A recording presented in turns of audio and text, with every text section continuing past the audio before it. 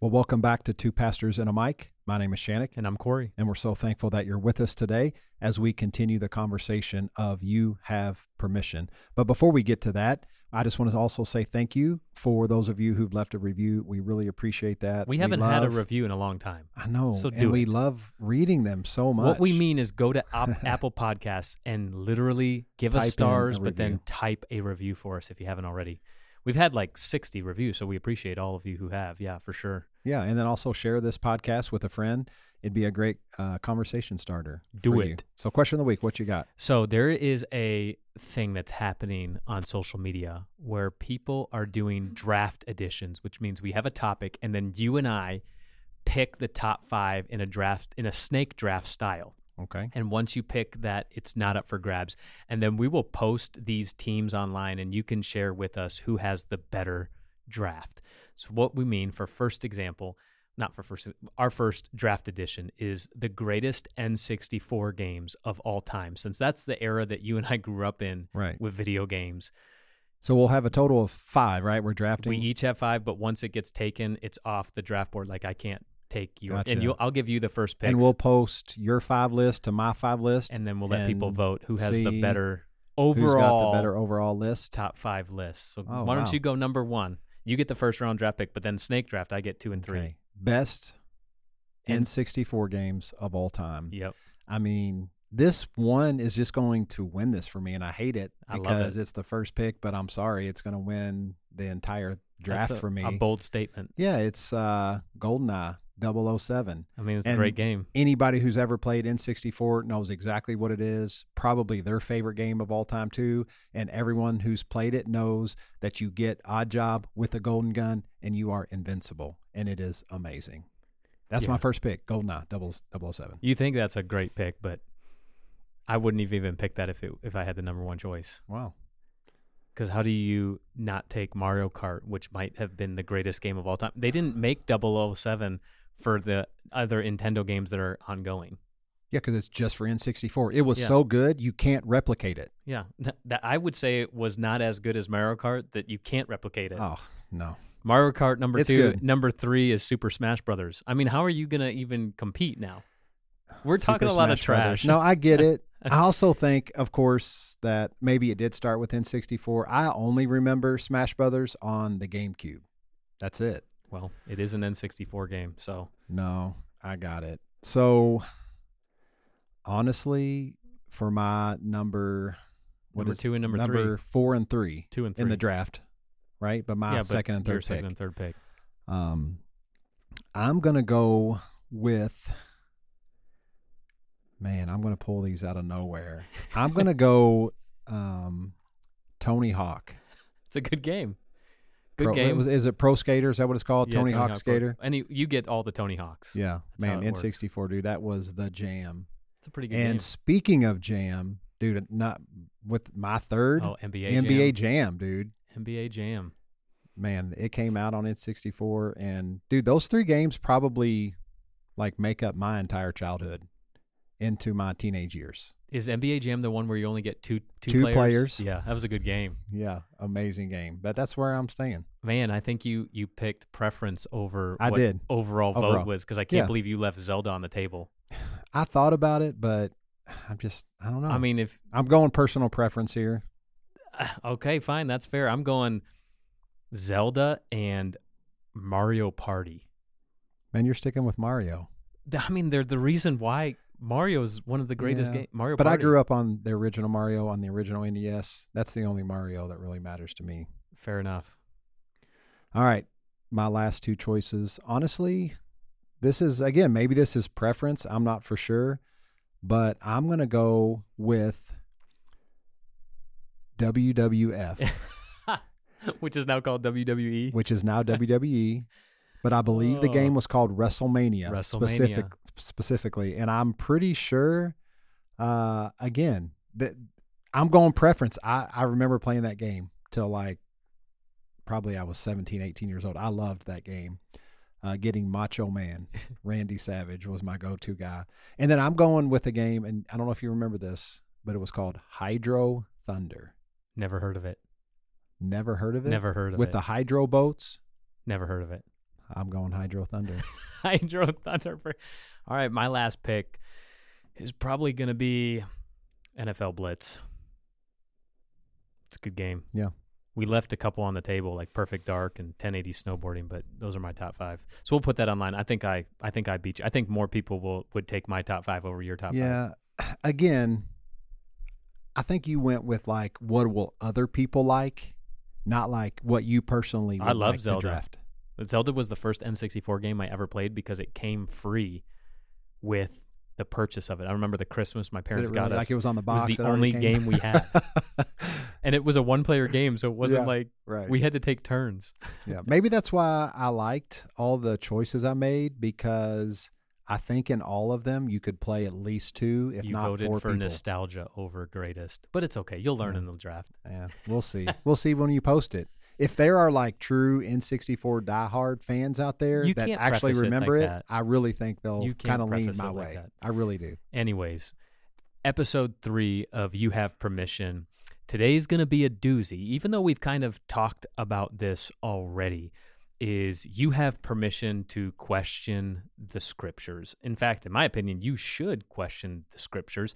And I know we've actually kind of talked about this topic a lot already. Episode 34, we talked about how to read the Bible. Episode 48 in our Deconstructing series, we talked about how to approach the Old Testament violence, which again, you should really go back. I think that's one of our most listened to podcast episodes of all time. Episode 81, we talked about the difference between living biblically and living Christ-like and why there's a difference. And then episodes 82 and 83, we talked about inerrancy in a 2-part series. And so we've kind of addressed this topic a lot. We've brought up a lot of questions and a lot of thoughts around this idea of questioning the scripture. And so today we're going to kind of look at more contradictions, really kind of bring some light to it, to be like, oh, wait, maybe you should be questioning the scriptures a little bit. Yeah, more. And I think it's so important to continue this conversation about questioning scripture and having permission, because some of us, we hold on to bad doctrine because of the emotional attachment that we've had with a person that we learned it from. Yeah. And it's bizarre when we read stories in the scripture in which the Lord is portrayed as commanding his people to murder, especially women and children. And people don't question that at all. But when someone points out that God is fully revealed and perfectly displayed in Jesus, and that God will never do that or command that, we're automatically dismissed, accused of heresy, and labeled who doesn't really take the scriptures seriously, or that person really isn't even a true Christian. And so that's why we have to talk about this. You know, if a preacher or a theologian or even scripture says, well, God said something, and then pours forth violence and hatred, I think we need to be so bold as to say, well, as far as God is revealed in Jesus, as I see it, there's no way that he commanded that or would even want us to believe that. And so this is what we're saying, that it's okay to question these things. And if you're following along with us in this episode, your conclusion might be different than ours, but someone who really does take the time to study the Bible and actually dive into it should be questioning some things. Yeah. I think it's very ironic when people are like, you don't take the Bible seriously. I think questioning the Bible actually reveals that you do take the Bible seriously, because there are some hard topics that we should be contemplating. Even if you come to a different conclusion, like you just said, you should have permission to question. And so our conclusion ultimately, and you and I actually agree on this specific statement, that Jesus is the lens through which we read the scriptures. There's some people that disagree with that statement, and that's okay. But if Jesus and God are one, and if to know Jesus is to know God, according to John 8:19, then any conception of God that doesn't look like Jesus is therefore an idol by definition. And so the Bible, we try to help people understand that the Bible is not authoritative in your life. Like people will always talk about, you got to stand on the authoritative word of God, the Bible.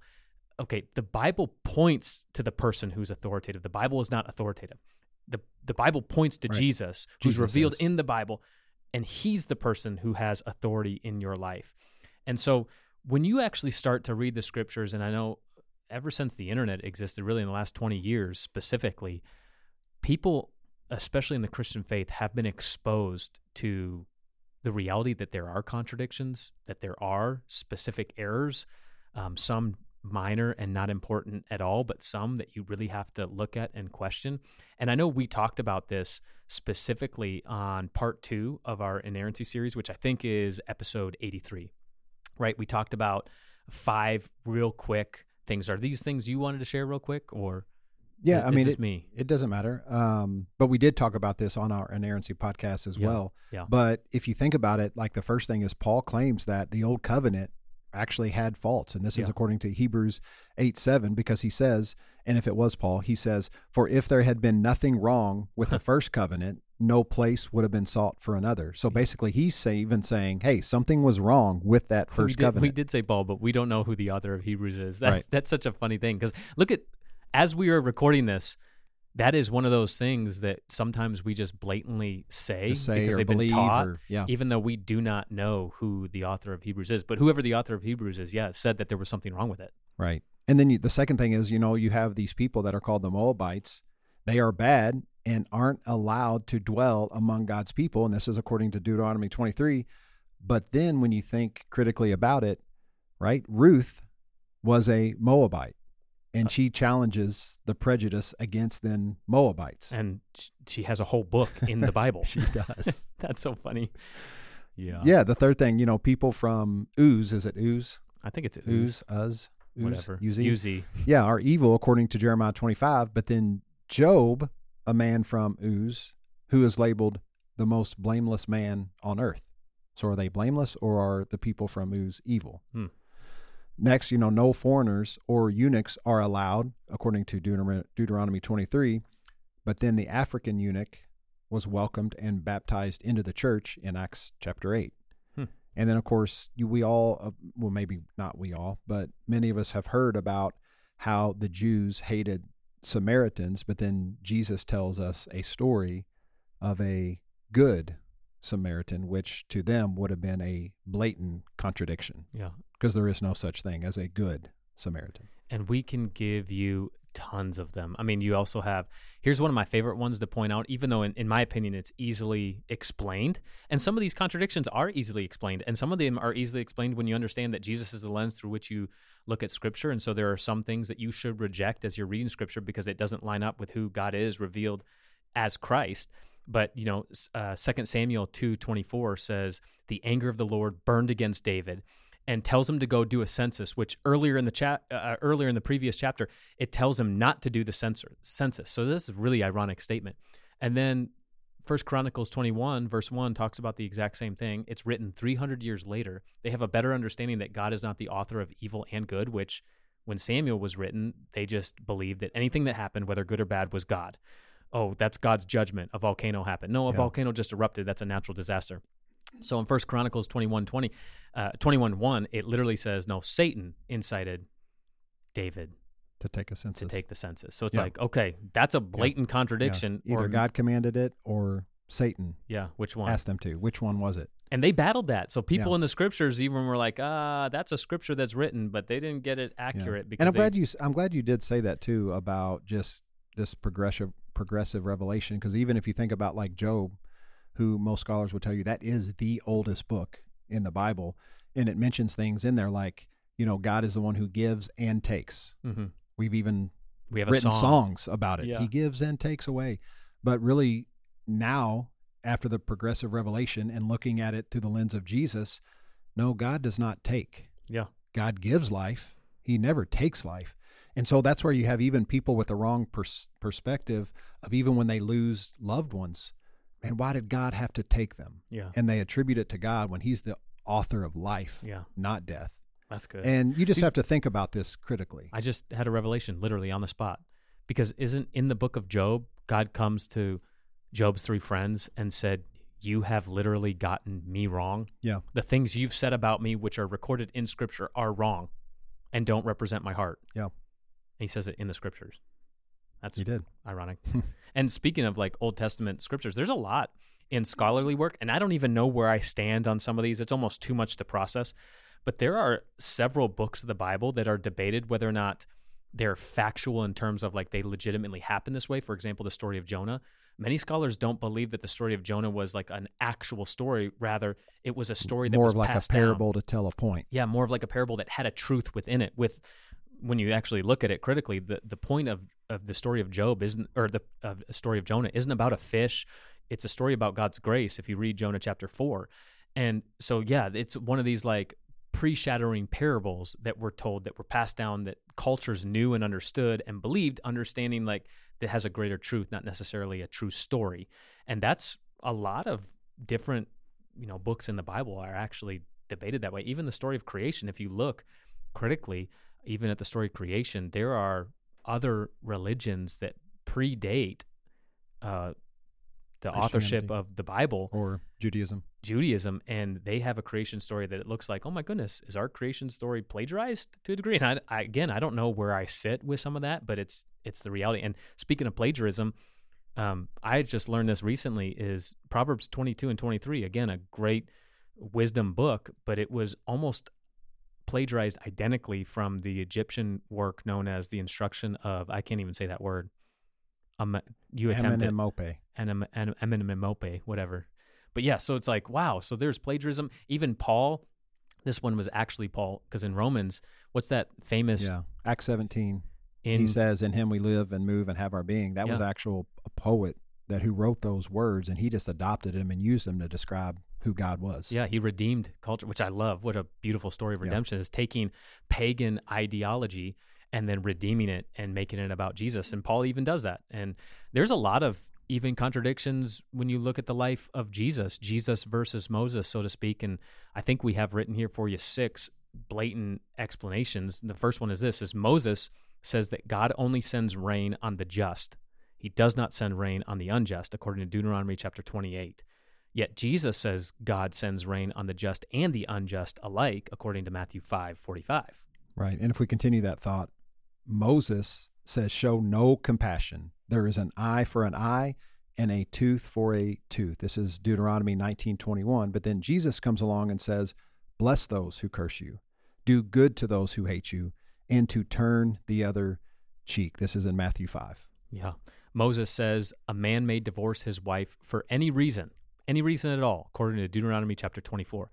Jesus says a man may only divorce his wife only if she is unfaithful, according to Matthew 5:32. Yeah, Moses says take oaths in God's name, according to Deuteronomy 6:13. Jesus says let your yes be yes and your no be no, and do not basically take an oath, and that's in Matthew 5:37. Moses says adulterers should be executed, dead, done. Can you imagine if this was a real law today? According to Leviticus 20, verse 10, Jesus says, let the one who is without sin cast the first stone. And he even spoke to the woman, I do not condemn you for your adulterous affair, according to John chapter 8. Yeah. And then lastly, on this ideology of comparing Moses and Jesus, Moses says, do not work on the Sabbath. This is Deuteronomy 5:14. And do not carry a load on the Sabbath. This is Jeremiah 17. But Jesus says, take up your mat on the Sabbath, according to John 5. Yeah, and then walk. Yeah. He broke both those laws in the same miracle. Yeah. That's wild. And again, okay, rapid fire. You ready for this?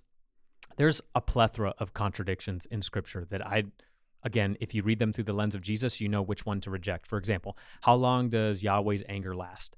According to Micah 7:18, it's not forever. According to Jeremiah 17:4, it is forever. Does Yahweh tempt people?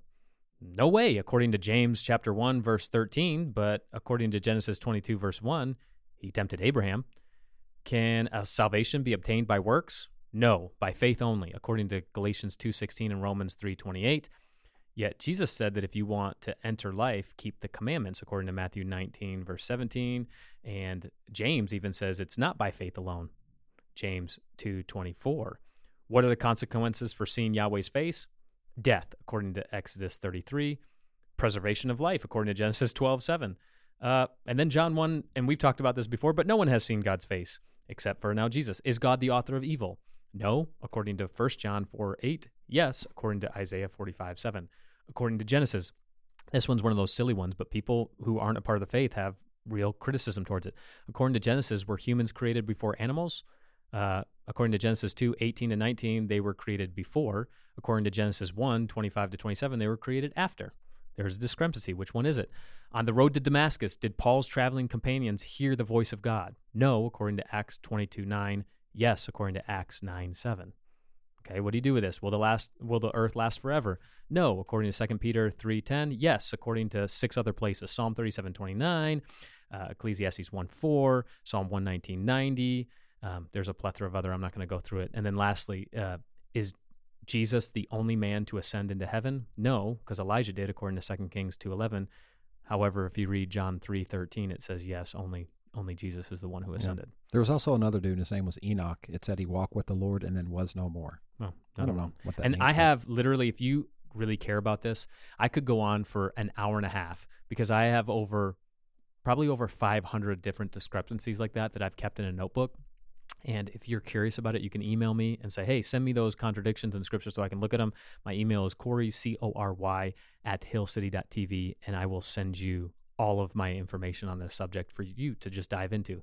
And again, I'm not saying, you should just not believe certain stuff. I'm just saying, hey, we're giving you permission to question certain things. Just question. And I know back in episode 81, we actually talked about the 6 places where Jesus even contradicts the Old Testament. I remember some of them we just talked about with Moses. Some of them we just did. And you asked me several questions. You put me on the spot. Oh, yeah, I remember this. You did amazing. I think I only missed one. I don't even think it was you like gave. A half I remember answer. you were it was like, a yes. Let your yes be yes question. You answered it right, but then you were like, oh, it's not good enough. Yeah, but like even things like what we just talked about. Jesus says, "Rise, take your mat, and walk" on the Sabbath. Like he is contradicting the law that was in place, and basically we get to this place where we ask, well, how do we even know what to believe then? Yeah. Aren't you picking and choosing and making the Bible say what you want it to say, Shannock and Corey? Well, no. This is not an arbitrary realignment of truth in the Scriptures. It's a Christ-centric alignment of truth, which sees Jesus as the standard. Why? We've already mentioned, because we believe that Jesus is the exact representation of the Father. Because no one has ever seen God at any time except for seeing God in Jesus, which means that those other people who wrote the Old Testament did not see God clearly, and certainly not as clearly as Jesus, right? Because Jesus came, in the flesh. Yeah. He came to reveal God in the flesh. In the Old Testament scriptures, it was said that God commanded his people to kill innocent children and women, and even warned them not to hold back or to show any compassion on the infants or the toddlers. He says this in Deuteronomy chapter 20 when he told the Israelites to go and attack the Amalekites, or however you say that. Can you imagine Jesus turning to you and commanding you to go next door and kill every man, woman, child, and even the pets of your neighbors? Does that sound like something Jesus would say? Does that sound like something that the Abba of the universe, revealed by Jesus, would command his children to do? Of course not. Yeah. Not at all. Therefore, I would say that we can conclude that verses like these are projections of God's character made by men who sometimes heard from God prophetically, and at other times like this did not. And how can we know this? Well, because we know that God is revealed to us by Jesus, and he would not command this sort of violence against women or children, nor would he condemn someone for showing mercy and compassion on the weak and the helpless. Yeah. Jesus has shown us the Father. He is like the Father, always has been like the Father, and the Father is like Jesus. Jesus cannot contradict himself. So how in the world would he lay down his life for us and yet murder other people? Even if your ideology of what Jesus is going to come back, like if your ideology of like Jesus returning in the future to murder people doesn't line up with Jesus revealed to us in the cross, then you have misunderstood and misrepresented Jesus in the book of Revelation. The Father that Jesus reveals to us does not command us to kill our enemies or their infants. Instead, he commands us to love our enemies, to bless them, to do good to them, and to pray for them. And at the end of the day, we can question a lot of scripture, and people ask that question all the time. What do you believe then? And how do you know what to believe? And how do you know which translation to read? And why are so many translations get different verses wrong depending on what context you're at? The question isn't to ask, am I getting the Bible right? But rather, what kind of life is our reading of the Bible producing in you individually. Right. Because I can say every time that Jesus did contradict something in the Old Testament or the Old Covenant, he did it to show love. And love will always prevail and be a priority. Yeah. So hopefully this episode was very thought-provoking. Maybe we've revealed some stuff. I feel like we've beaten this subject like a dead horse. What's that phrase? Yeah, you beating it right. like a dead horse. I mean, again, if you want more context and more understanding of where we've been in this journey, go check out episode 34, How to Read the Bible, episode 48, Deconstructing Old Testament Violence, episodes 81, 82, and 83. We unpack inerrancy and biblically versus Christ-like living. This is just another one. We're not telling you to believe exactly like us. We're encouraging you that if you're going to be a student of the Bible specifically, it should provoke you to question some things, and those questions are okay. Yep. In fact, I think that those questions are the only thing that produce growth. Yeah, so you have permission to ask questions. If you like this episode, share it with someone who you think would benefit from it. Maybe share it with someone who you know is going to disagree, and then dialogue about it, because dialogue also produces growth. Love that. And just with that, just know you are loved, and there's nothing you can do about it.